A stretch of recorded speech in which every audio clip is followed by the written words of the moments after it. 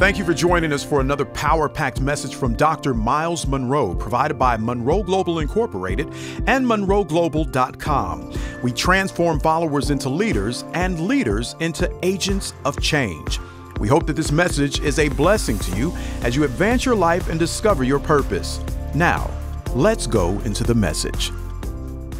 Keys to becoming a leader. Keys to becoming a leader.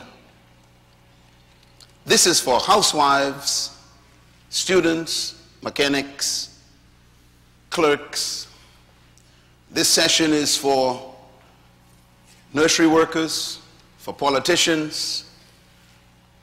It's for kings. This session is for secretaries. It's for masons and carpenters. How to become a leader. Leadership is very, very complicated because it is subtle. Most of the people who we call leaders are really not leaders. The problem is, if you don't know what something looks like, you can't tell it when you see it. I just said something important. In other words, if you don't know what a leader is supposed to be and look like, you can never ascertain when you saw one. So your definition and your concept of leadership is part of the problem of why we cannot find true leaders. And so this is why I use the term true leadership. If you read all of my books on leadership, you will find this term in the book. I never used the word leadership. I used the word true leadership because 90% of the leaders you call leaders are not true leaders. These are normally people who are professional manipulators. They wield power. They threaten people. They have the element of force. They can force things that go their way. They have an oppressive spirit where they withhold from you in order to manipulate you things that you want. They have the capacity to tantalize your sheepish emotions with their words. Yeah. And you call them leaders. True leadership is usually completely opposite to each of those elements. And we're going to talk about that today. I want to begin with a few comments about leadership as to what true leadership is. First, make a note of this. True leadership is not about control. It's about service. Secondly, true leadership is not about power. It's about empowerment.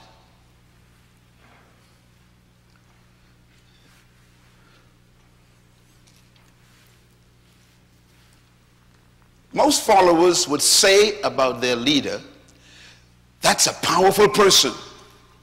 Well, you just exposed the fact that they are not a true leader.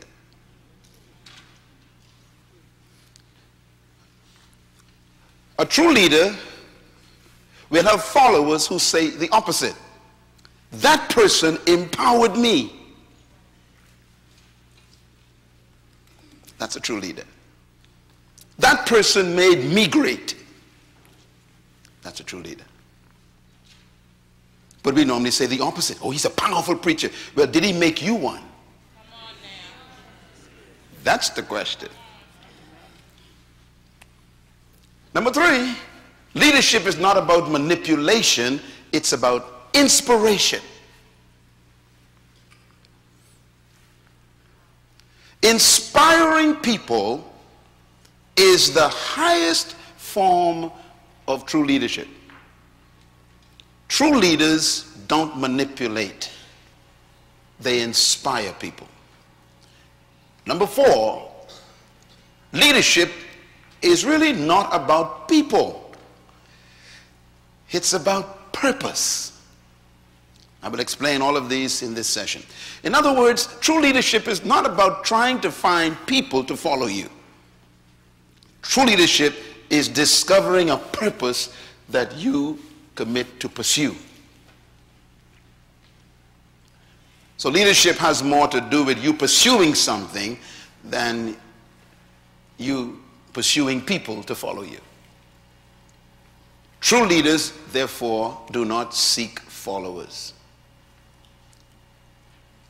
And number 5, true leadership is about becoming more than doing. You know, most people that we call leaders, we describe them as doing great things. But a true leader is more about a person becoming something they discovered about themselves. They are becoming it. And in the process of becoming themselves, they inspire other people. That inspiration is what influences the people, and they submit to the leader's vision. And so these are introductory thoughts about leadership. I want to talk a little bit about the kind of leadership that's destroying our world. And I'm going to repeat this every time I speak because these thoughts are so important. Number 1, politics without principles. This kind of leadership is destroying our countries. Politics without principles. I wish I could just come here and spend a whole day on this one statement. Because this one statement summarizes most of the failure in our political arena than any other component. Politics without what? Principles. I'm going to step on a limb here, but I think it might be helpful to you. You are about to enter a period of elections. And out of 360 million people, you've come down to 2 people to choose to lead you. When I study these 2 characters, I am sorry for your country. Out of 360 million people, you couldn't find better qualities of leadership.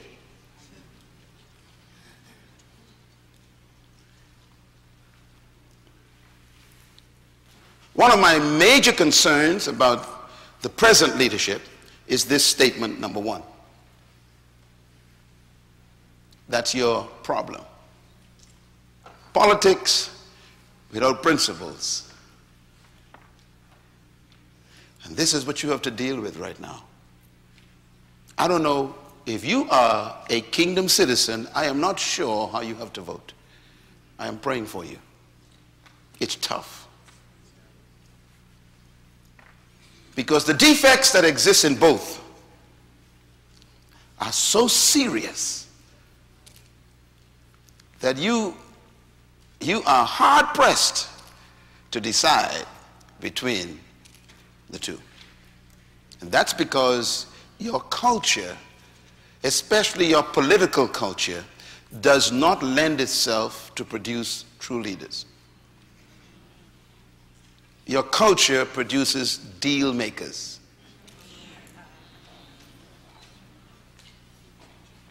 So you will compromise your principles to please some people. That's what you produce. Leaders who compromise their personal principles to please groups of people. Therefore, you are no longer a leader. You are automatically being led. This is your problem. The second leadership that will destroy us is pleasure without conscience.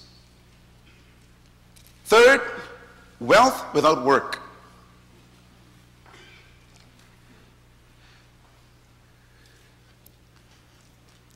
This kind of system will destroy a community when people would prefer to gain wealth without effort. And this is why I have my concerns about things like lottery, gambling, because what you've developed is a culture of people who want something for nothing. You're destroying your country.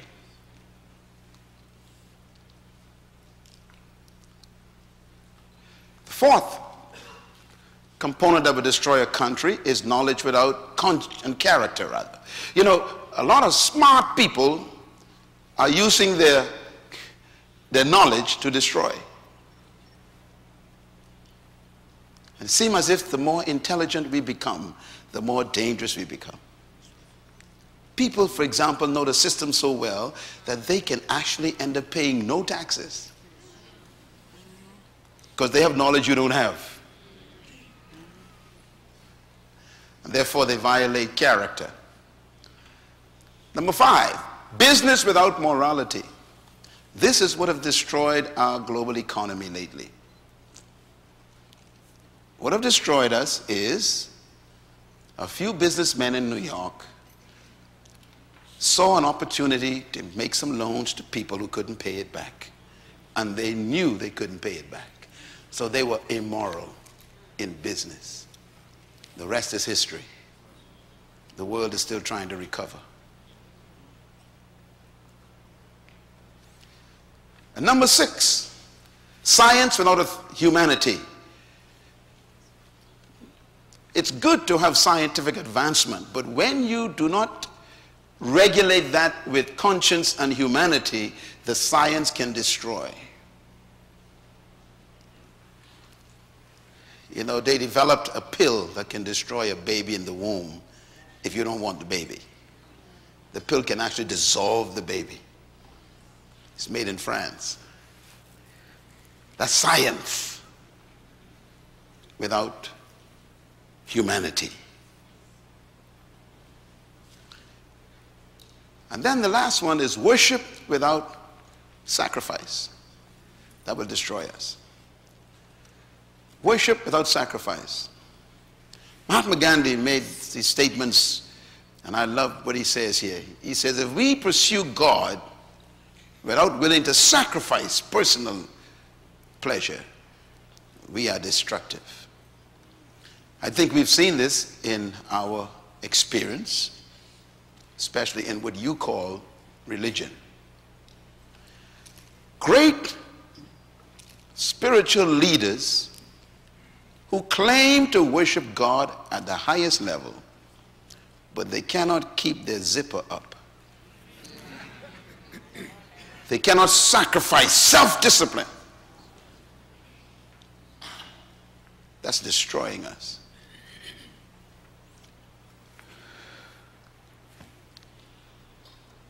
We need to listen to this list every day. Listen to it. Let it talk to you. And then measure your leaders against it after you measure yourself against it. Leadership. Let's talk a little bit about politics. Here's a guy you all know well. Politics without principles.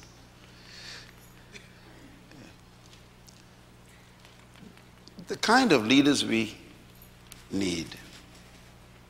Well, let me begin by talking about politicians a little bit, because some of you are politicians. We don't need more politicians in leadership. We got enough of them.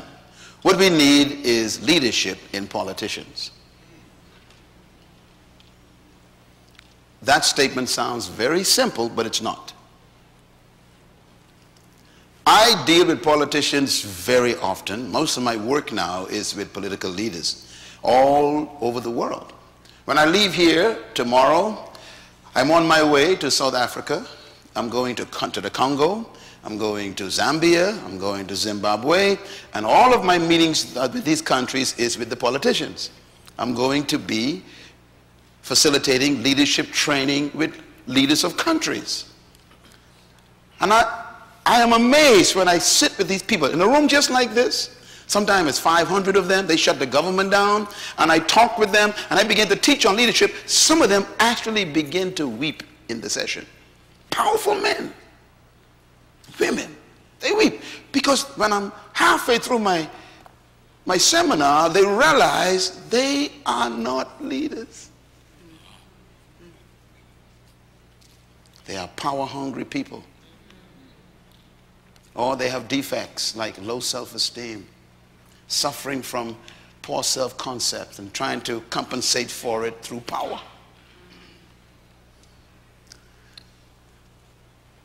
Don't ever believe that a politician is a leader. Don't ever believe that. Because the system that we have produces politicians. It doesn't produce leaders. And so you can have a politician who knows nothing about leadership, and he's leading you. What we need is more leadership in the politician, which is something that needs to be taught and trained in that person. As a result of this leadership empowerment conference, I am hoping that you will be qualified to go into politics in your local community, because your motivation will be correct. Here's another one to remember. Politicians are concerned about the next election. That's all they're interested in. That's why they cannot be leaders. But leaders are different. Leaders are concerned about the next generation.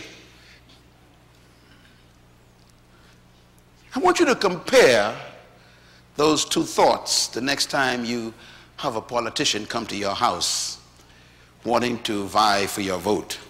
Just ask him, what is your vision for my children? I will sit and listen for 20 minutes for you to tell me what it is. He will leave your house because he has no interest in your children's children. His concern is to stay in power, to keep the position, to win the next election. This is why they cannot lead. Because leading requires following your own convictions, not the popular interests. And right away, you cannot lead if you want to be re-elected. And that leads me to point number 5. True leaders focus on purpose, passion, principles, the interests of the people, and vision. When you are going to have a conversation with a politician, you should actually try this as a test. You, by the way, as a citizen of a community, you have a right to be seen by the mayor. Hope you know that. If you voted for a mayor, the mayor works for you. Therefore, you have a right to see him. You can make an appointment to see any public officer you voted for. Did you know that? That's your legal right. If he don't want to see you, you can take him to court. That's democracy. So I want you to make an appointment to go and see your mayor or go and see your governor and just sit and say, I want 30 minutes with you, sir. And ask him about that list right there. Sir, what is your purpose for being in leadership in this city? What is your purpose? The first question will make him very nervous. Second question, what is your passion for our community? He'll be wondering what you're talking about. What are you talking about? I just want to build roads and bridges and provide jobs. No. What is your passion?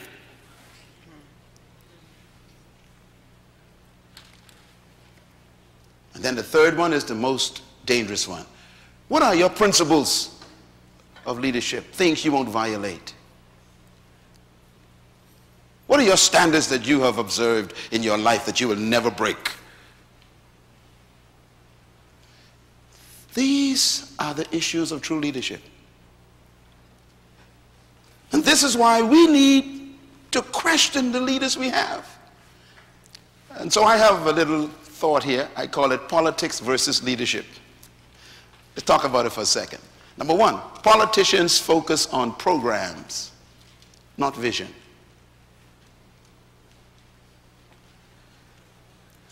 Number two, Politicians' priority is securing the next election, not securing the next generation. Their focus is different. Number three, politicians are preoccupied with promises, not purpose. So they make you promises, right? We'll provide jobs for you. That's a promise. We'll provide free education for your children. That's a promise.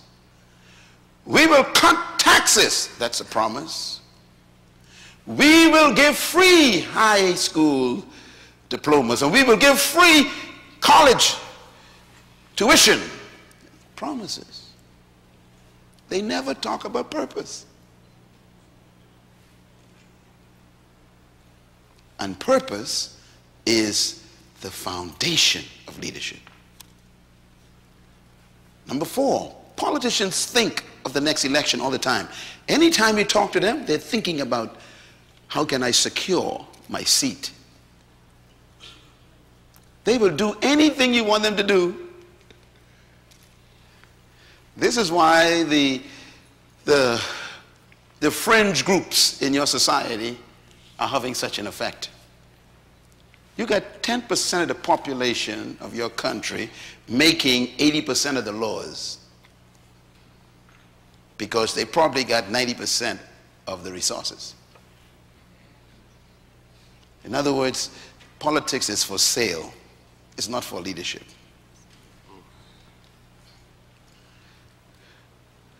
What we need is statesmen, stateswomen. We don't need more politicians. A statesman is an interesting human. A statesman think of the next generation. You know, I had an opportunity to speak to Ambassador Andrew Young yesterday, and we were chatting on the phone, you know, and he and I have become good friends. As a matter of fact, I think he's planning to be here tonight to be with me, and it'll be good for you to hear him talk a little bit. But when you talk to a guy like this, he's a statesman. He thinks about the history all the time. He thinks about how the history affects the children that are unborn and whether they will appreciate what happened. That's a statesman. He thinks about heritage and destiny. Wow, that's a rare leader. By the way, this list can be applied to pastors, because most pastors are politicians. I call them spiritual politicians. The list is the same. They are concerned about staying a pastor more than they are about making you the future pastor. They protect the pulpit from you.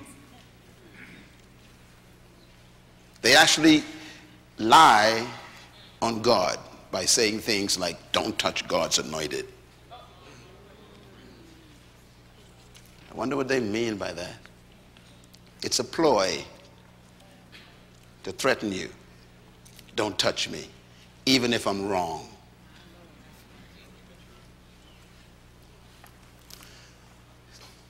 Always remember that King Saul was fired before he left the company. That's a deep statement.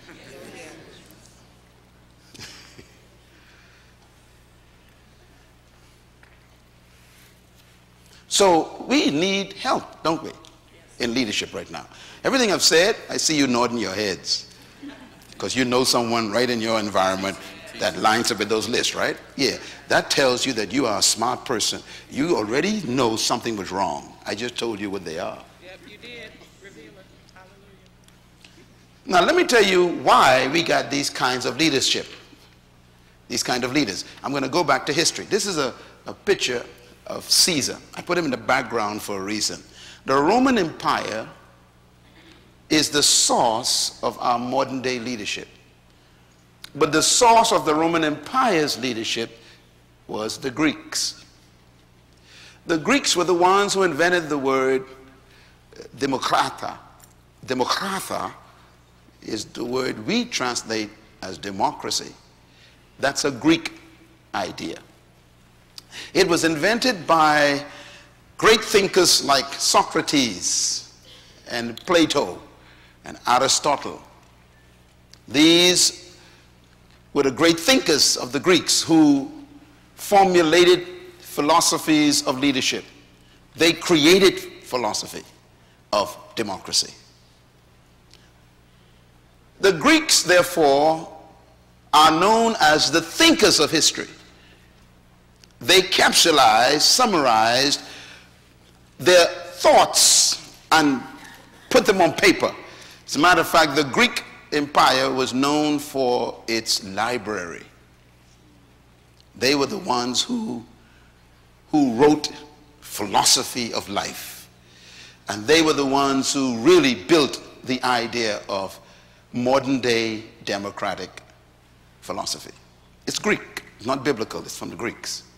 When the Romans invaded Greece, the Romans shacked the whole place, but the Roman emperor told the soldiers, do not touch the library. The Romans kept the library. And the Roman leaders took the Greek library and they salvaged all the ideas of the Greeks. And they chose the parts that were appropriate for them. And the Romans used the Greek ideas of leadership to rule the empire. So you could say the Roman is a Greek in the head, but a fighter in the hand. He had Greek thinking, but Roman military might. Now, why is this important? Because the modern day countries of Europe, which colonized the Western world, which you are a product of,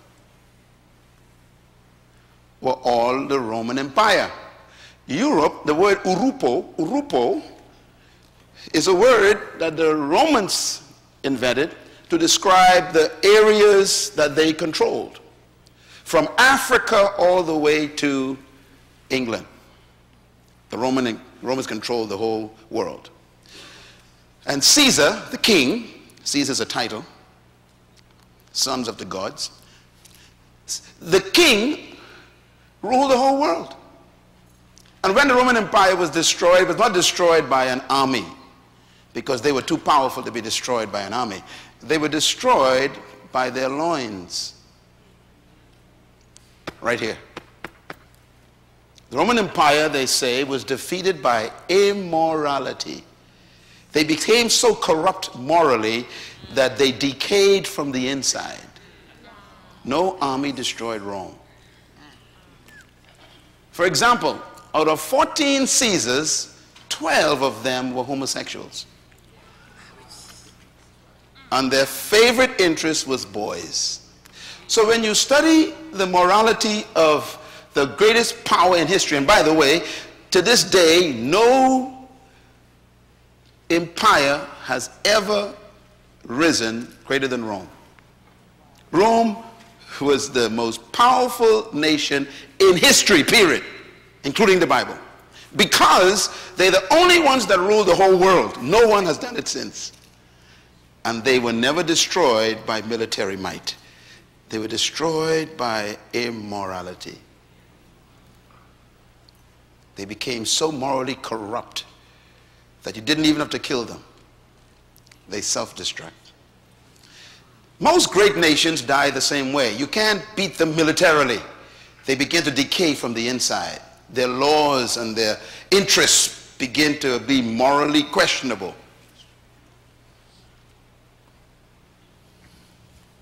Could it be that the greatest nation on earth, the United States at the moment, is following the same path? You don't need to beat them with a nuclear weapon. Just let them decay from the inside. Immorality.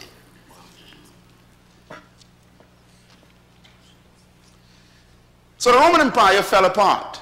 When it fell apart, it broke up into small kingdoms. The centurions and those who were parts of the Senate, they began to scramble for what was left. And they developed what they call the multi-kingdoms of Urupo, Europe. So the kingdoms of Europe are actually the result of the breaking up of Rome. So they developed little kingdoms like Franco, Spanian. These are Roman kingdoms. Belgium, which is Belgium. Portugal. Anglo-Saxon. British.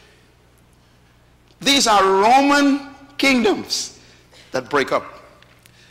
My point is, they are all Greek thinkers with Roman attitude. Now, if you notice, all of them developed the same interest in colonization. Read my books on the kingdom back there to get information on this. Very important to learn this to understand Jesus. Because Jesus Christ was born in the middle of the colonization process. He was actually a member of a colony of the Roman Empire. And you cannot understand the Bible until you understand colonization. So please make sure you get those books, all of them on the kingdom. Otherwise, you will never know what you're supposed to be doing right now as a kingdom citizen. It has nothing to do with religion. So the Roman Empire falls apart. They develop these kingdoms: France, Spain, Belgium, Portugal, Britain. And what happens is they began to expand. They expanded through colonization. And so they became interested in the West. And Columbus left. Columbus was an Italian. He was from Rome. He was an Italian. He also was a Jew. Columbus wanted to do expedition, but the Roman government refused to finance him. So he went to Spain. And the king and queen of Spain decided, we like your idea because we want to expand our kingdom. So they financed his trip. And he had 3 ships. And they built them for him and financed him and everything. And he came west. And he landed in the Bahamas, in a little island called, he named it San Salvador. It still exists in my country. It's a beautiful country, little island. Beautiful beaches there. That's where he planted the first cross, because he came in the name of the Catholic Church, but in the name of the Spanish kingdom. And that's why most of the islands in the Caribbean have Spanish names, because he couldn't name them in the name of the Italian government, but they didn't finance the trip. So wherever he went, he had to claim it in the name of Spain. And this is why most of the countries in the Western world are Spanish-speaking countries. Mexico, Guatemala, Guadeloupe, you got Colombia, you got Chile, you got Venezuela. I mean, most of it is Spanish, because they financed the first trip. He claimed the areas first, subdued all the natives, and then the French came and they did their part, and then the British came and did their part, and the Bahamas used to be actually a Spanish colony. The British fought the Spanish and won. That's why I speak English. I was supposed to be speaking Spanish. It depends on which kingdom took over. Right next to us, 5 minutes away, is Cuba. So they colonized the whole area. All of the Western world. And the United States was actually first claimed by the Spanish. And then the Spanish was attacked by the British. You know the story. And they defeated the Spanish. And they claimed this continent, this part of the continent, the United States. But I'm trying to get to a point. Listen carefully, because I'm talking about leadership here. So they colonized these areas. And remember now, a kingdom expands because the glory of a kingdom is territory. Again, to understand the Bible, you have to understand that principle. Because God is a king. That's why he created the universe, to expand territory. Okay, so here he is. We got these leaders. They wanted these kings. All these are kings. They want to expand their territory. And they take over these areas. And they came to the Caribbean, came to Central America, South America, North America. And, of course, they're looking for wealth in the land. They're looking for gold, looking for diamonds. You know, they were looking for oil at that time because oil was not important to them. Wealth was land, agriculture. Why? They were an agricultural society. So those who had good land became powerful kings. So when they came to these areas, the Caribbean and South America, Central America, and this area called Americas, they realized they had a lot of land, and they tried to domesticate the local natives to work for them under force of arm, of course, and the natives couldn't handle it. Some of them ran, some of them fought. It became very difficult. And the Portuguese were the first ones to go to Africa, and they discovered more land. And then they found some strong people, they said. This is all in history. And they realized these people were stronger than the ones that were in the territory that they discovered. They could live longer, last longer. They were more sturdy. They could handle the sun. You know, the Indians, the Aztecs, and all these folks, they couldn't handle the weight of pressure. And so they shipped these people over to work in the farms. We call them plantations. And they literally made them chattel, animals, just like an ox. You were here to work, and so the slave trade became a reality. It was all economics. No slave was ever bought from African continent because of love. It was all economics. And it hasn't changed much. Okay, so we have now this problem of this trade route taking place. And you may ask, why did all of these kingdoms do it? All of them did it. The French did it, the Spanish did it, the Portuguese did it, the British did it. They traded in people. And they chose Africans because they were more durable. They actually used to breed people because, you know, they were stronger. They'd breed. They would choose the strongest male and the strongest female and put them together and have sex to produce a stronger slave. That was the element of the day. And this is why we lost families, because they didn't care. You know, if your husband was strong and you was weak, they take your husband away from you. They find a woman who was strong, your husband was weak, take her, put them together. And so the destruction of the family component, even psychologically, was a reality because of economics. You know, to sell a strong slave made sense. You get more money for a stronger slave, whether it's a male or female. So this was the concept. Now, the question I want to ask you is, how could humans do this to humans? That's the question I want to deal with. Because these were leaders doing this. Well, I got the answer for you. Because here's what the Greeks believed that the Romans adopted that became the foundation of leadership for the kingdoms of Europe that created our countries today. The philosophy of the Greeks. Number one, they believe that leadership is a product of natural endowment. Now, those of you who studied philosophy would have read some of Plato's writings and Socrates' perceptions of men. You'd have read Aristotle's concept of the value of human. And you would find that these principles are in their philosophies. They believe that a person was earmarked to be a leader if they had certain natural endowments. That means if you didn't have these natural endowments, then you were born to be a slave. This is Greek thinking. Let me put it another way. Number two, they believe that leadership is a product of birth traits. You can study this on the internet. It's all there. The Greeks believed that if you had certain traits, you were automatically born to be the ruling class. And if you didn't have those traits, you were born to be the serving class. If you do some research, you'll discover that some of the traits are shocking. For example, the Greeks believed that if you had fair pigmentation, you were created to be a leader. Fair pigmentation. Well, that rules me out. They also believe that if you had thin lips, this is written in their doctrine, then you were designed to be a leader. So that rules me out. Then they said, if you had pointed noses, the gods chose you to be a leader. Well, you know I'm out twice.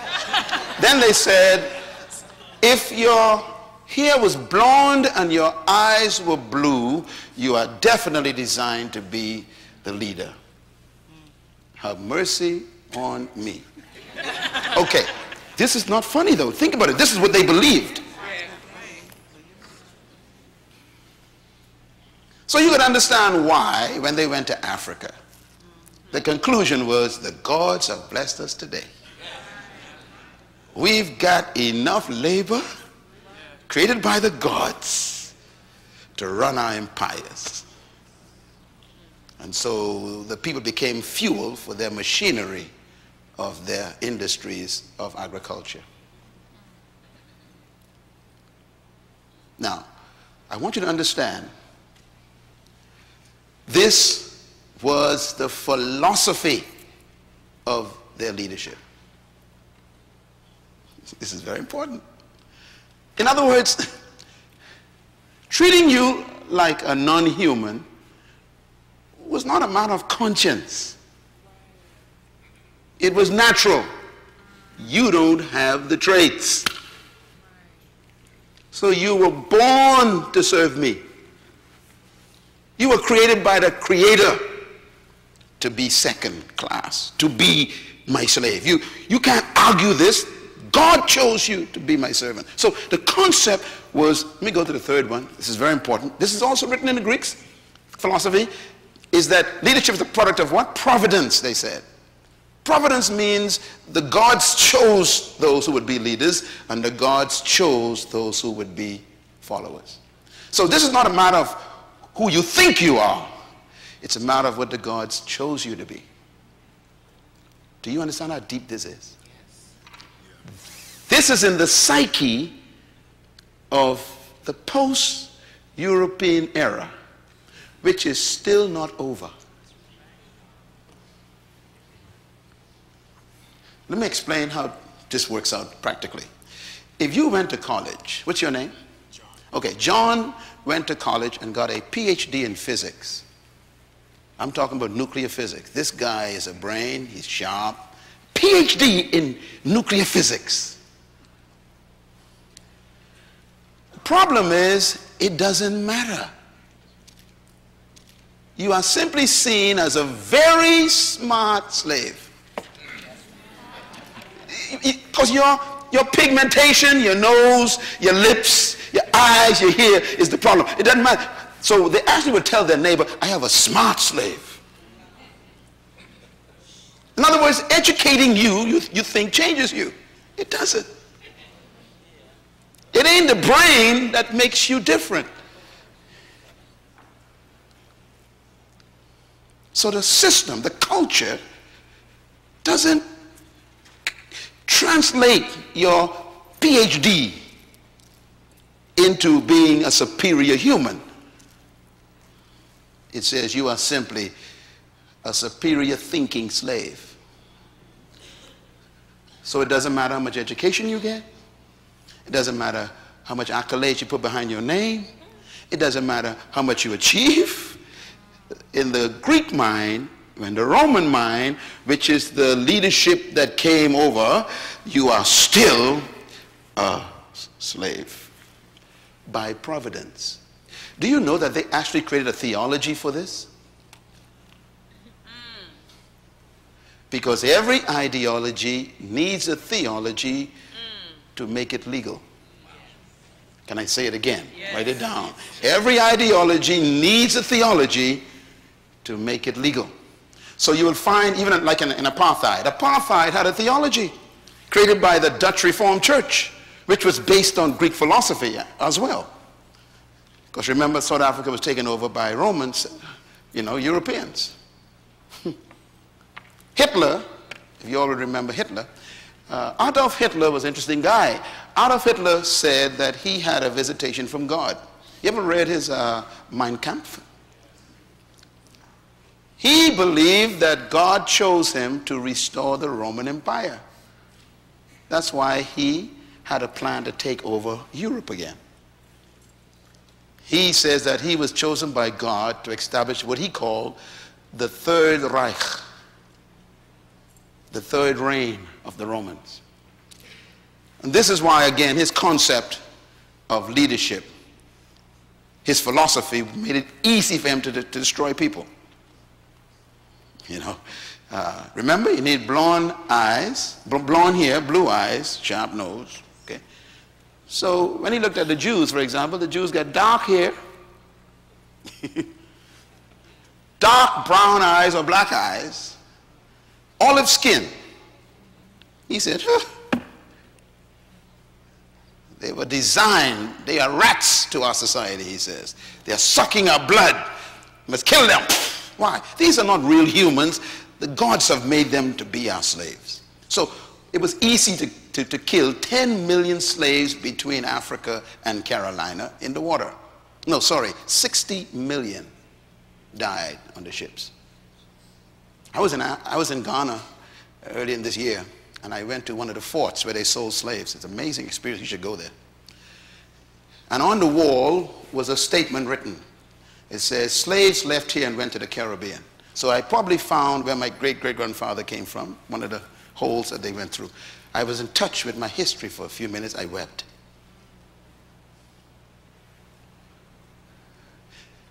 Here's my point. Where did you get your philosophy from determines how you lead people.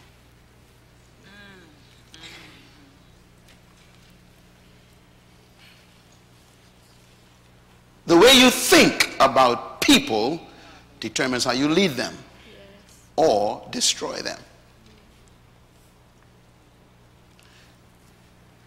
So the Greeks believed that the gods chose leaders and the gods chose followers. Let me give you a last one. They believe that leadership is a product of a word they invented called charisma. The Greek says leadership is a product of charismatic personality. They actually defined it, Plato defined it. He says charismatic personality is the gifts of the gods. And he defined some of the gifts like extrovert personality, talkativeness, communicative ability, auditory. Greeks. In other words, if you are open and flamboyant and you are extrovert and you like to talk and you like to communicate and you speak well, they says, God chose that one. So if you were quiet and subdued, you were automatically a slave. And then this is why you develop this idea. They actually told the slave something very important. They told the slave, look, you are to be seen but not heard. Now that statement may sound simple to you, but that was a philosophy. You are not ever supposed to talk. Only leaders talk. You cut wood, you pick cotton, you serve the food, and you, as if you don't exist, you're supposed to be like almost invisible. So they say you must be seen but not heard. Now, here's the problem though. That thing has gone so deep into the spirit of the slave that the slave today still brings his children up by saying, be seen but not heard. It's demonic, but you still do it to your children.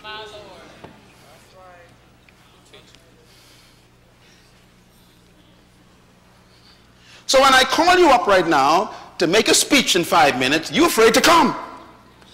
Why? You've been successfully subdued. You call it, I'm shy. You ain't shy. You've been trained to keep quiet. Yes. You teaching. And to be a leader, you must talk.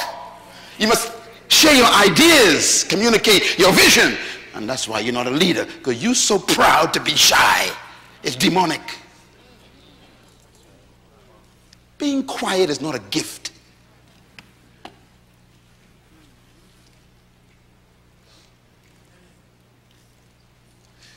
So, it's leadership.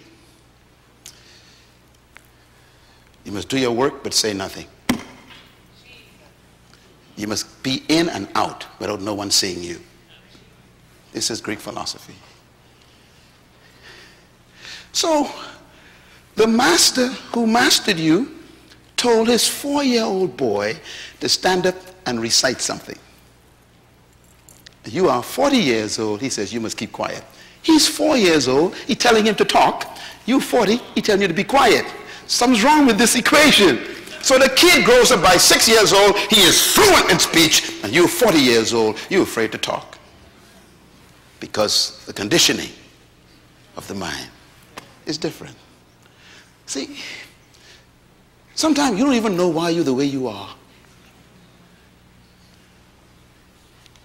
It comes from Greek philosophy that you live under still.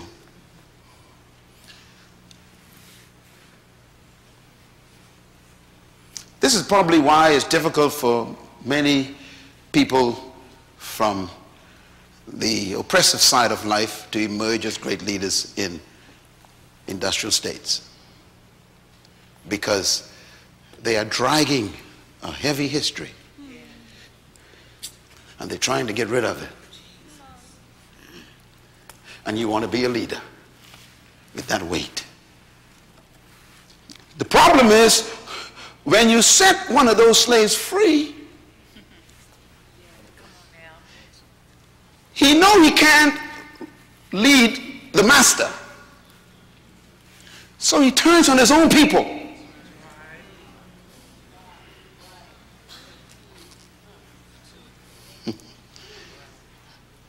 And he has to imitate the master.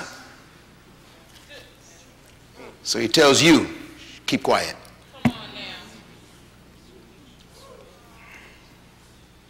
Don't tell me what to do. You shut up. I'm in charge. What I say is always right. It's my way or the highway. This spirit is a mentality of a slave with a little bit of power. And so you end up abusing your own people because you are mentally sick from historical damage. And then you want a title. Listen, this is why you need a leadership seminar like this. First of all, to identify your problem. I'm not impressed by you telling me you are a bishop. It means nothing to me. Let me quote something from the Bible that's very important. Very important. It's found in the book of Ecclesiastes, I think it's chapter 11. Solomon says, woe to the land when a slave becomes king. Let me quote it again. This is in the Bible. Woe to the land when a slave becomes king. The word woe is the worst word in Hebrew. Jesus used it a few times. It's a curse word. It means damned you. It's a horrible word. Okay, let me quote it one more time. Damned is the people in the land when the person in charge thinks like a slave. Woe to the land when a slave becomes what? King. Let me tell you something. Putting a crown on a person's head doesn't change their mind.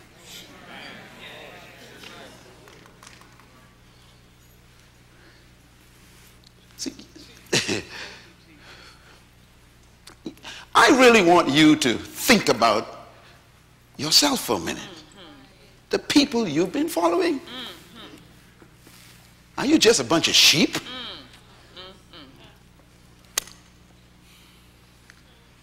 Are these people free who are following you? Or are they parasites feeding on your fear? Propping up their own insecurity by your submission. Ladies and gentlemen, I have come with anger in my heart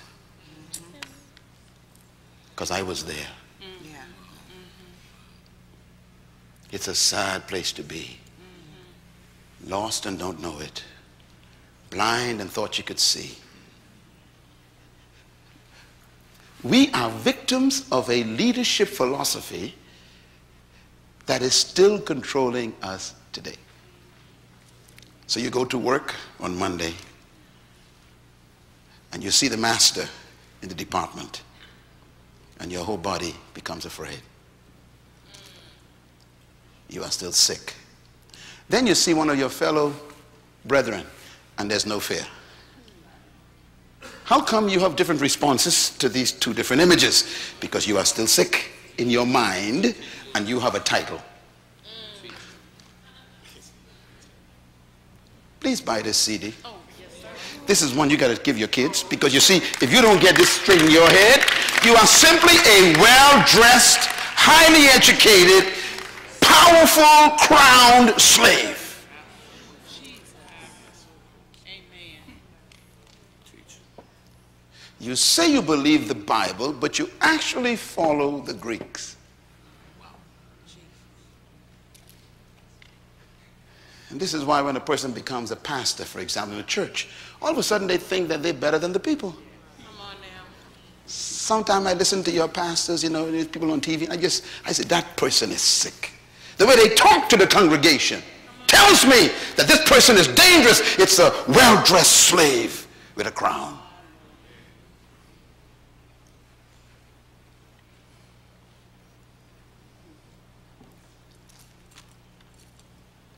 Where did you get your leadership philosophy from?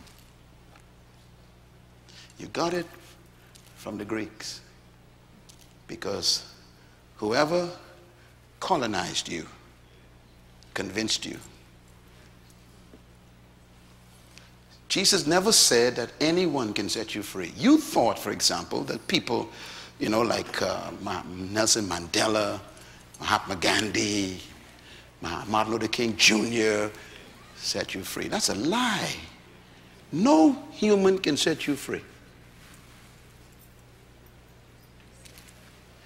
Do you know what Jesus said?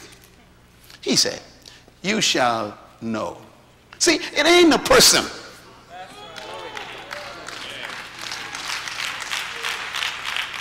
I could come to this seminar and teach you for 3 days on how to influence people. 10 principles of leadership, 5 principles of organizational development, 10 principles of management, and you'll still walk out of here as a well-educated slave. That ain't your problem. Your problem is you are still blinded and overpressed by something you never even knew you had. That's why you got to go back in history and find out where it came from. Then you go back and root it up. The Greeks do not define Myles Munroe anymore.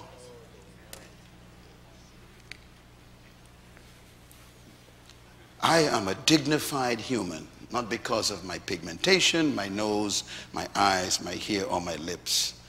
I am a dignified, quality, first-class, powerful human because I was made in the image of the living God.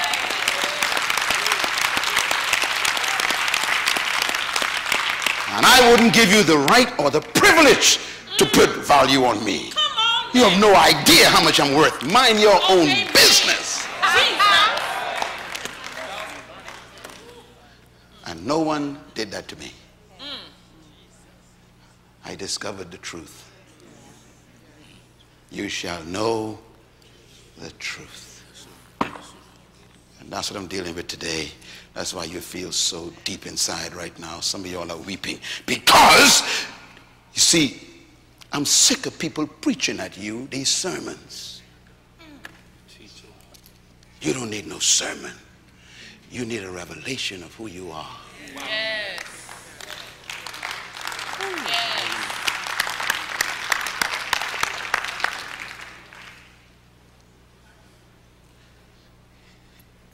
No one makes you a leader.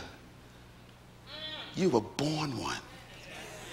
But you were smothered under a philosophy of followers and slave. It's not just black people, you know. It's white people, Asian people.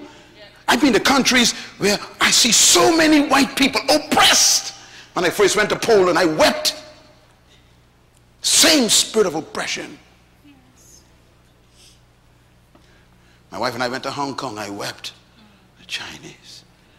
See, anyone that robs you of your value is demonic.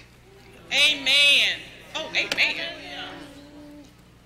Amen. And that's why my books are in 60 languages now, in 112 countries, including Mandarin. And they're inviting me to come to these countries. They don't care about how I look. They said, what you're saying is so true, we need it here in China. Because people don't set you free.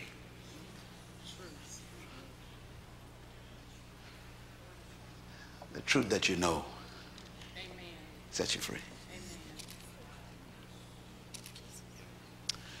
Ladies and gentlemen, let me give you the original philosophy of leadership. This is the one that the Greeks didn't know about. It was written long before the Greeks became an empire. It's documented in the first book of Moses. First of all, the original philosophy of leadership believes that trapped in every follower is a hidden leader. That means, number two, every human was created to lead and designed for dominion. That's a belief system. Number three, leadership potential resides in every individual. Whether they discover it and use it is another issue, but it does reside there. Inside of you is an awesome leader. You know, this is why, for example, whenever you give a person who is oppressed an opportunity, they always excel. You know why? They were a constipated leader. You look at the Olympics, for example. You know, you're like, wow, man, these little countries that have nothing, like the Bahamas. We beat America, remember? We whoop you all in the 4x4. Why? We ain't got no programs in the Bahamas. We ain't got no government scholarships. We ain't got no place to practice. We just constipated for 200 years. Tell us, give me a chance to run. I'll run you out of your place.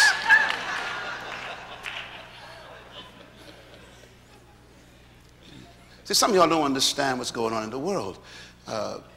If you ever give an oppressed person a chance to release their potential, they're going to whoop you. Not because they're better, you know. They're constipated. It's like a pressure cooker. You've been holding down that potential for so long. So all of a sudden you got these basketball players, football players, and you're like, how come the scene is changing? It's because of constipation.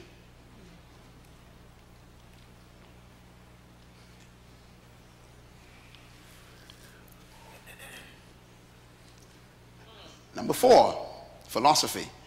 You were born to lead, but you must become a leader. Number five, true leadership is self-manifestation. It's not a matter of going to a school and learning some principles. It's manifesting your true self. That's leadership. That's a philosophy. And number six, very important, the purpose for true leadership is not to maintain followers, but to produce leaders. That's a philosophy of leadership. True leadership does not maintain followers. In other words, a true leader works themselves out of a job.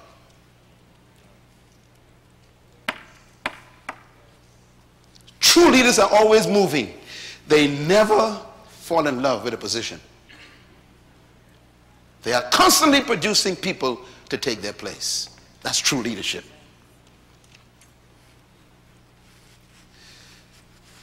True leaders are not married to their titles. You know, when a person likes titles, it's a sign that they are actually a slave. Let me explain why. Because they get their value from the title. Yes. Most of the people who love positions are not leaders because they get their worth from the position. That's why they will kill you to keep it. Because if they lose it, they lose themselves.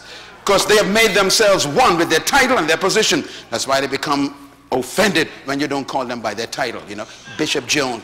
You can't say Mr. Jones. Mr. Jones. They don't even look. Mr. Jones. I'm not Mr. Jones. These are sick people.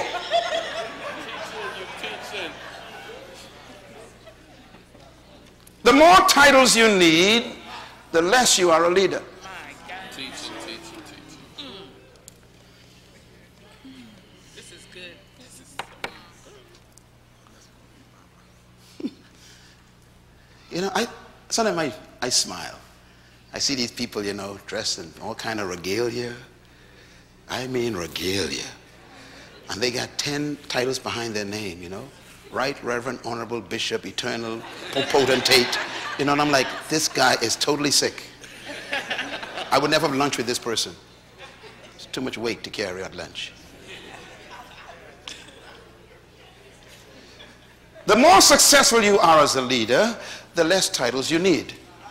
Can you write that down, please? What did I say? The more successful you are as a leader, the less titles you need. Always remember that. As a matter of fact, your goal in life is to reduce yourself to your first name. Because even your last name is not yours.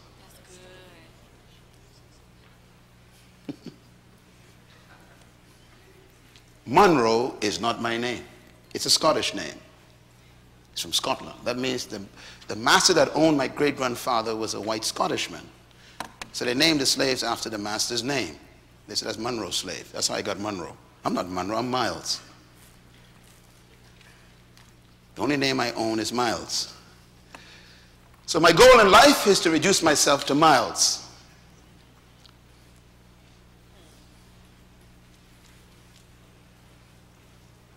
When you read the Bible, it's intriguing, isn't it? Yeah. You want to see great people? Read the Bible. For example, we don't say Reverend Dr. Bishop Moses. Come on, man. What do we say? Moses. How come we don't say the right Reverend, anointed, powerful Joshua? No, we just say what? Joshua. We say Daniel. We don't say Bishop Hezekiah. You say Hezekiah, Jeremiah, Isaiah, Ezekiel, Hosea, Joel, Amos, Obadiah. You know what Jonah said? You know what Micah told us?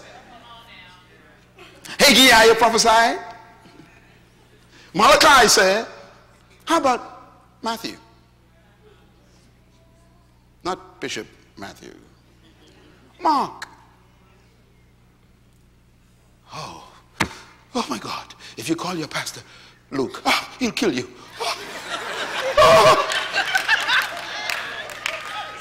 We are sick. John, Paul, Peter, James, Jude. Oh my God, Jesus.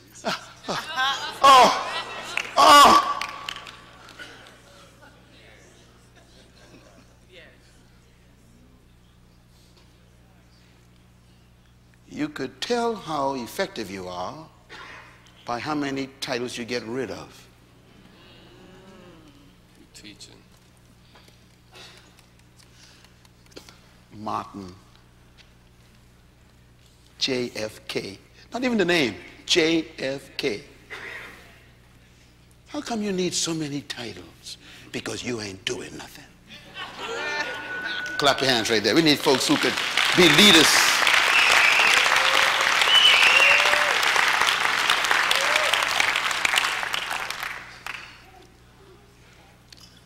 So leadership is not a pursuit of power, position, title, or authority. Leadership is a result of self-discovery. I want you to spend some time in the mirror. And I want you to stay away from people for a few days and take a private retreat by yourself and meet with yourself. I'm serious. Everyone who discovered themselves in history were by themselves. Moses on the backside of the mountain. Ezekiel in the desert. Jesus in Judean desert. Paul in Arabia all by himself. See, you got too many people around you who don't know who they are, and they make you the same way. Spending this day away from your office and your family is one of the most important decisions you made. This conference could change your life forever because you are in a different environment. The noise of life can drown out who you are. I found mine at 3 o'clock in the morning as a little kid on a dirt ground in the Bahamas when the whole house was sleeping. And I had an argument with God. And I said, God, you are prejudiced. I was mad. I was 13. Because on one side of the wall was the white people, on the other side was the black people. It's a wall in our island that separated us. And I said, God, Are you the same God that they serve? Because if you are, I don't want you to be my God anymore. And my daddy served you all his life. He's a pastor, and I don't want to be with him nor you. I was mad. No one knew what I was going through at age 13. The house was sleeping. The rats were running through the yard, and I was in the dirt. I was mad. You know your problem is? You don't get mad enough. God answered me that night. He did. Matter of fact, God saved himself that night because I was about to get rid of God. God loves an honest heart.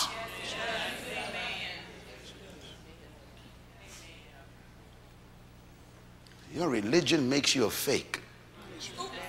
You stand up there, I love you, Lord. You don't even know yourself.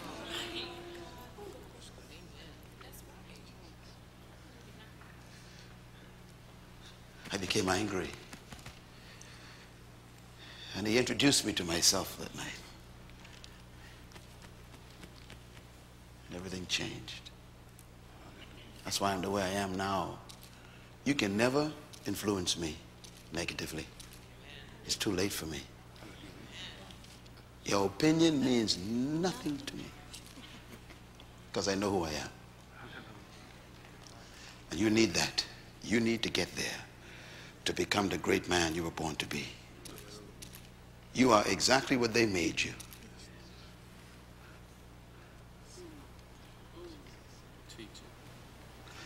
See this woman? I like this woman. Mother Teresa is 4 feet 5 inches high.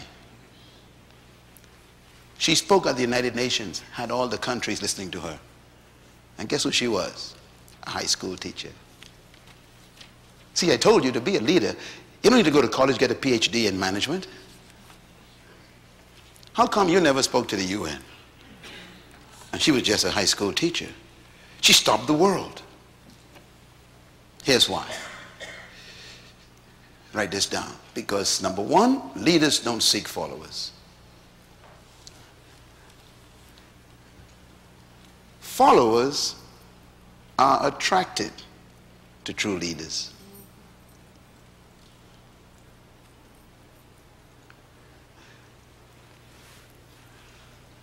But they are not attracted to the person, even though there may be some influence there. They are really attracted to the gift of that person. And that is what makes that person a leader. Most of you came to the Myles Munroe Leadership Empowerment Conference because of a gift you tasted somewhere. Whether you read a book, heard a CD, saw a TV program, or saw a video, or you were on YouTube or something, you said, I want to go feed on that gift one more time. This is very important too, because sometimes when people come to your gift, you think they came to you. And this is when your pride becomes a problem. And that's when God pulls the rug out from under you. You know, people start thinking, well, you know, I got 10,000 members, hallelujah. No, you don't. Your gift has 10,000 members, not you. God will kill you in the morning. We confuse people's attraction to our gift to attraction to ourselves. And so we think, you know, we, I, me, I, we, me, I. And God says, no, it's it. And that's why leaders fall. Because they think the people came to them. I told you in the last session, when you go to a tree, you don't go for the bark nor the leaves. You don't go for the trunk. You go for what? You just go for the fruit. And if you don't see no fruit, what do? You leave.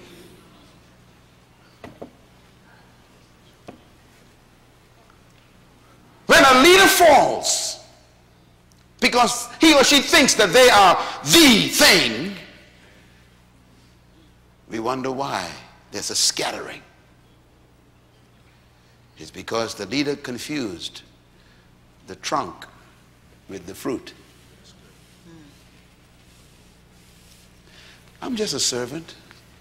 I'm serving you my gift, that's all. This ain't about me.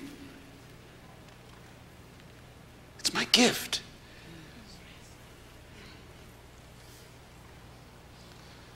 Write this down. Attraction is inspiration produced by the individual's passion to serve their gift. You want to become a leader? Find your passion. Pursue it with perseverance. And serve the world with it. And people will be attracted to you from everywhere. Leadership is an attraction. You don't force people. And the way you maintain them is you keep serving. If you want to be great, you just serve. Keep serving your gift. Keep serving it. Keep serving it. You become a slave to your gift, not to the people. You keep serving it. Your existence is serving it. Keep serving it. And they'll find you. Last year I got over 800 invitations to travel around the world. Halfway through this year, I hit 800 already. So I have over 1,000 people wanting me to come in over 60 countries. And most of them I don't even know. And they want to pay my way. Pay me. They're looking for the gift. It ain't me. See, when you understand it, it keeps you very humble. That's why I ain't got no bodyguards. My wife is my bodyguard. That's all I got. No bodyguards. This ain't nothing about me. I don't need no entourage. I don't need nobody cleaning my shoe. I can clean my own shoe. I don't need nobody fixing my hair, man. This ain't about me. It's about my gift. And that could go just like God could kill me just like that. Amen. You better stay in touch with yourself. Find your gift and serve it. You become great. They are attracted to your gift. And this is what makes you a powerful leader. I want to give you a couple of thoughts about attitude before we break. Your attitude arises from fundamental beliefs and convictions. And that's what I'm dealing with, you know. I'm dealing with what they told you when you was 5 years old. Yes. You know? I mean, the house you was brought up in, my son, they didn't know who you were. And they took you to school, and the teacher didn't know who you were. Then you went to university, and they gave you a career that ain't your passion, and now you are stuck with a life and still don't know what to do with yourself. You got to discover your beliefs about yourself. What are my convictions? What is my opinion of my own life? If you don't have an opinion of yourself, someone will give you one. That's right.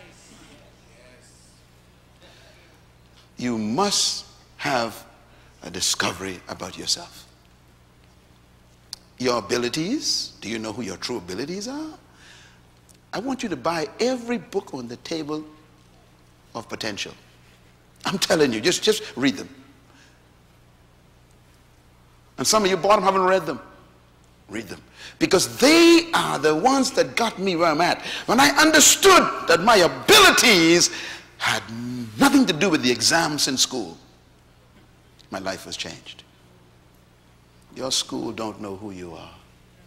Don't believe no grades they gave you. You can't measure a human capacity in 1 hour in a test. Some of y'all are still living under some grade you got 20 years ago. I rebuke you in the name of Jesus. Stop thinking that way. They don't know how smart you are.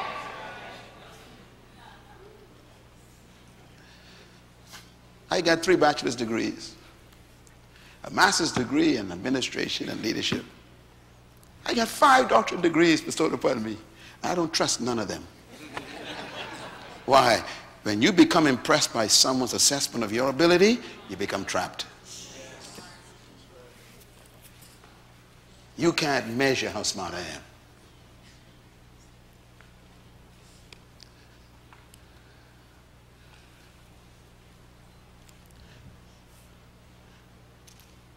Write this down. Your ability to lead depends on the attitude produced by your self-image, by your self-worth, and by your self-esteem. Your ability to lead is determined, and it depends on your attitude that is produced from your self-image, your self-worth, your self-esteem. Let me give an example. I know I am important to the world. That is a statement of self-esteem. I know the world needs me. They need what I'm carrying. They need this. That's a statement of self-worth. I am valuable to you. I wasn't born like that. They told me I was worthless, remember? The Greeks told me that I didn't have blonde hair. So I had to get information from somewhere else. I got it from the manufacturer. His manual, the Bible. It taught me I have his image. What an image to have, a self-image. The image of Jehovah. Wow. And according to him, nothing is impossible. Brother Dixon, what they told you about you was a lie. Don't believe them. Let God be true and every man a liar, the Bible says. Don't trust no one's opinion. Your parents didn't know you. They didn't even know Jesus. You know, one time Jesus, his parents left him in the temple. And his mother and father came back to get him. You all remember that story? You ever read what he said to them? He began the statement by saying, did you not know? In other words, even your parents may not even know who you were. He told Mary, did you not know that I must be with my father? But you didn't even know? I've been with you for 12 years already. You still don't know? He was 12 years old. Your mother that carried you don't know how awesome you are. She was just a channel. So if you never had parents, it doesn't matter. It's not about your parents, it's about you. You never had a father, so what? You are here? Welcome. Let's get busy. Let's go change the world together. Let's make an impact before you die. This is about you. Your self-esteem. Self-worth.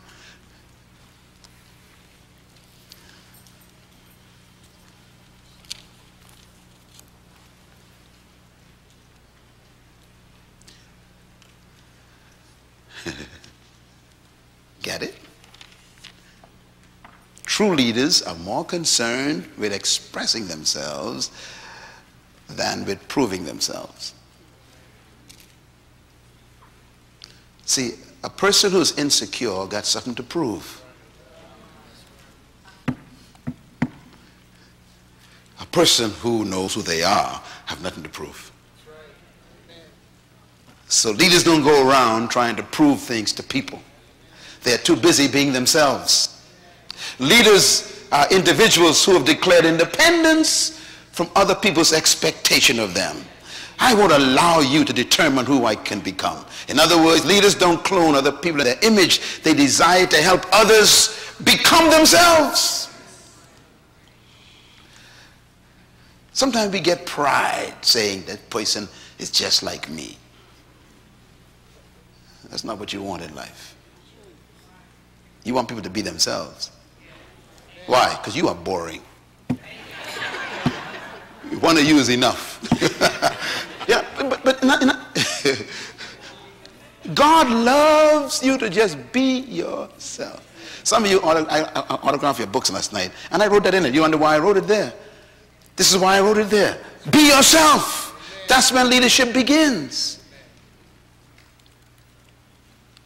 Leaders are difficult to control.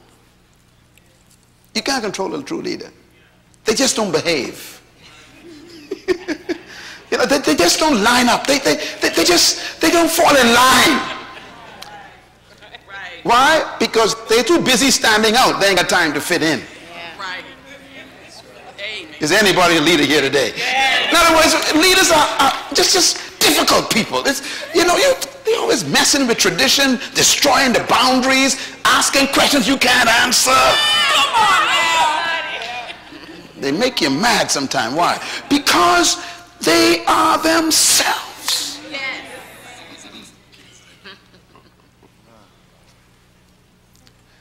And they help other people to deploy themselves as well. I love people who have strong self-concept around me. Strong estimation of themselves. I love people who know who they are. Why? Because I ain't got to figure them out. You two, some people are a problem to be with. I ain't sure what you're thinking. But when you know who you are, I ain't got to worry about you. I know who you are. You telling me who you are. That's why it's tough to be with certain people, you know. You don't know what they are.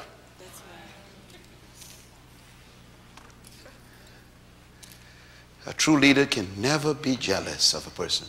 Amen. Amen. Because they're not in competition. That's right. That's right. That's right. That's why you like to be with them. Yes, absolutely. You don't got to walk on eggshells, you know, not hurting their feelings and all that foolishness, you know. These are real people, man. Authentic people. I love real people, man. I just love. They make life easy. I got to be sitting around you. Be careful what I say. You too much problem to live with, man.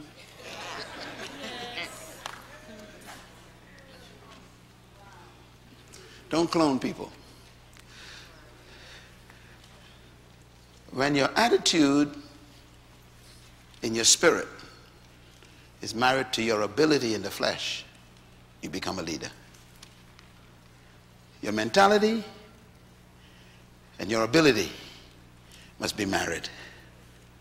So when you marry your ability with your mentality, a leader is born. And this is why we can never fully carry out our leadership mandate if we don't have the mentality of leadership. And we have to integrate that attitude with our attributes, our aptitude, and our altitude will produce the leadership we require. In other words, leadership is not about ability. It's about mentality first. This is why leaders are, they can walk into a room, change the room. Why? Their attitude and their mentality is completely different. Sometimes I'd walk into a meeting and they're discussing issues, and I say, what's the issue? They discuss it. They tell me what it is, and I'd go, oh, that's simple. And I'd say, let's just do this. Why don't we try this? And they go, we never thought of that. Because we are so blocked in our thinking. Leaders look at elephants as lunch. They simplify life.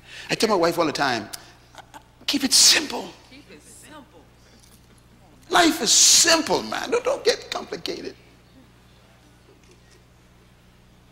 Leaders keep it simple. I ain't got no money. Let's go create some money. That's how leaders think.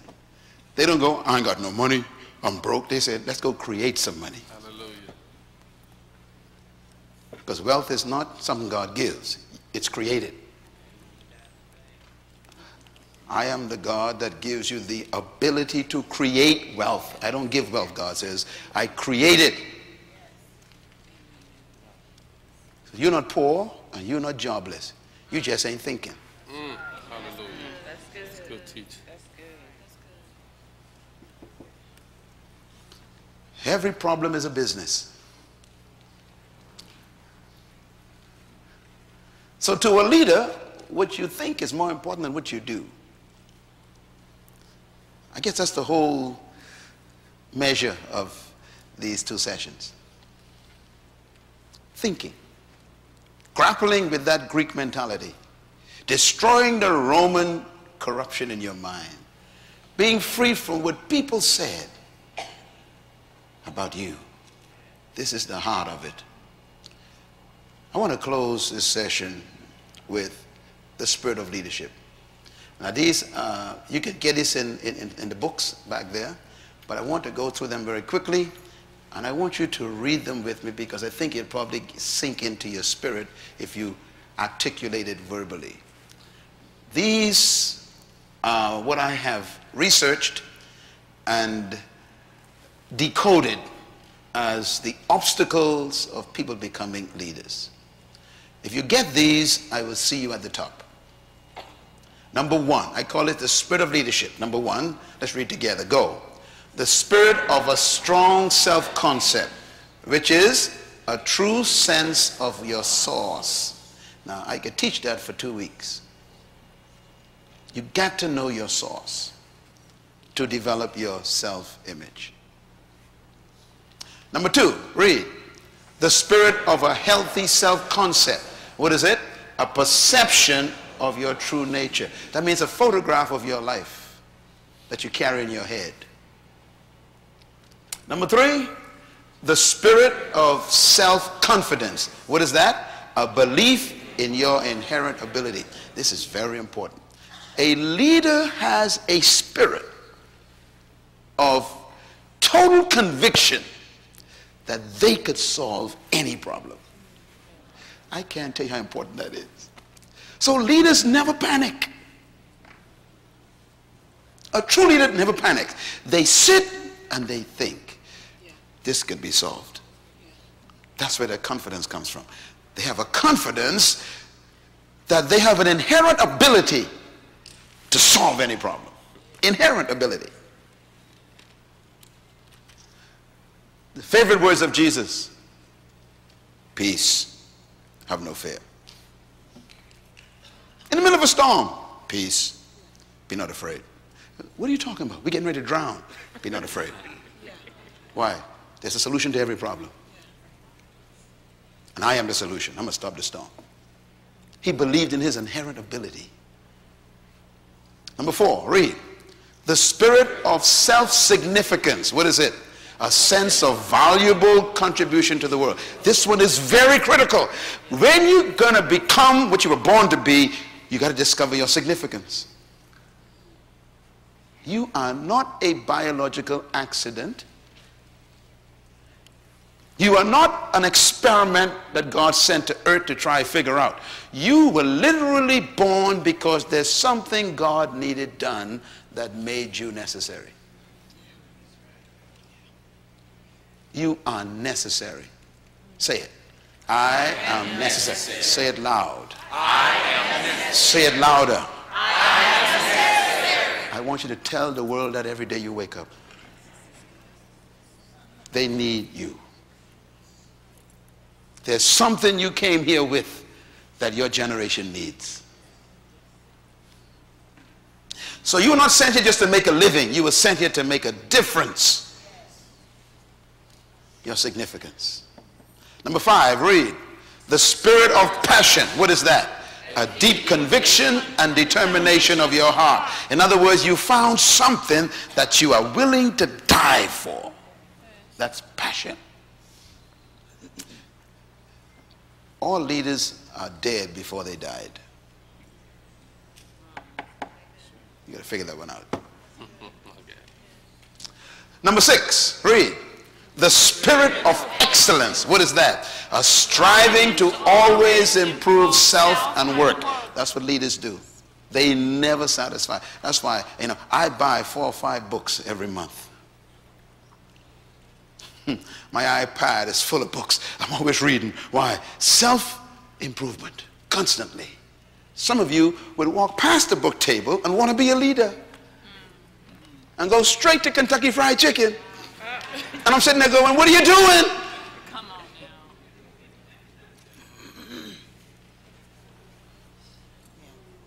You got a choice between cholesterol and concepts.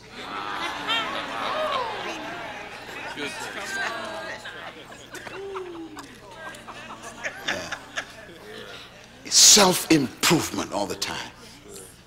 The next time you hear about this event, I want you to bring all your people with you, man. If you are a pastor, you should have all of your people here. Why? All of them. If you love them, you want to improve them. Amen. Amen. You want to produce leaders. Number 6, read. The spirit of excellence. Number 7, the spirit of compassion. What is that? A sensitivity to the value of others. This is important. If you are a leader, you must be aware that everybody is equal to you. So you treat people with respect. I'm talking about the maintenance guy in the bathroom. When you meet him there, you bow and say, Your Excellency.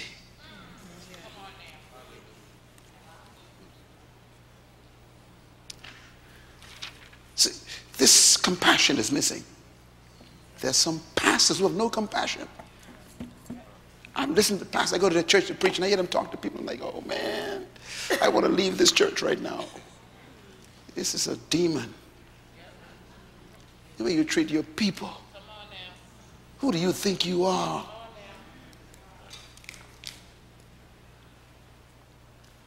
When you die, they will never visit your tomb. When you make people valuable, they make you valuable. Yes. Number 8, read.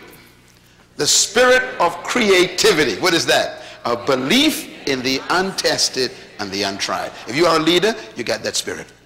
You believe that if it hasn't been done before, it can be done. The untested. Creativity.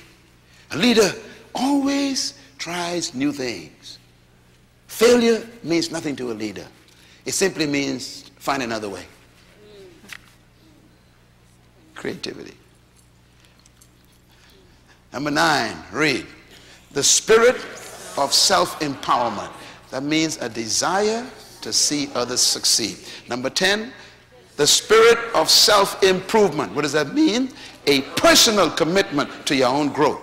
Number 11, the spirit of self-discipline. What does that mean?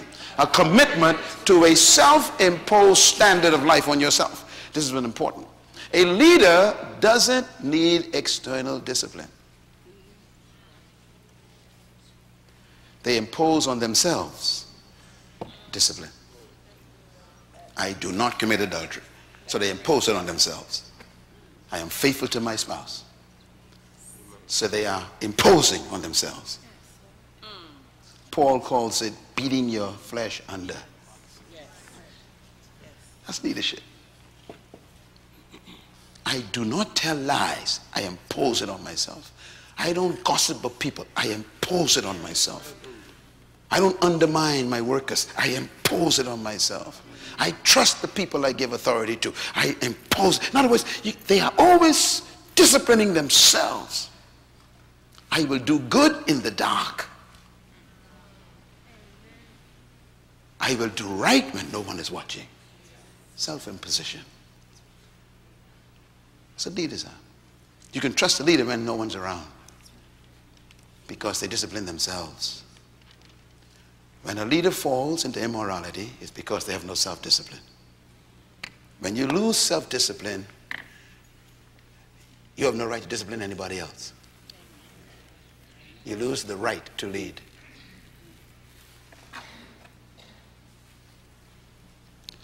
Leadership is not a right you demand.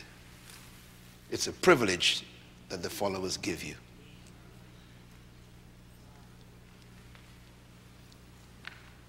The only thing a leader has to work with is trust.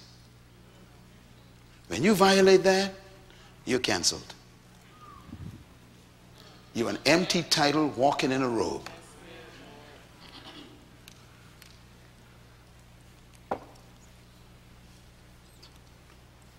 Discipline yourself to protect trust. Thank you once again for listening to this message, as we hope that it has been a blessing to you. Our goal is to show you new paths and opportunities so that you can discover your purpose.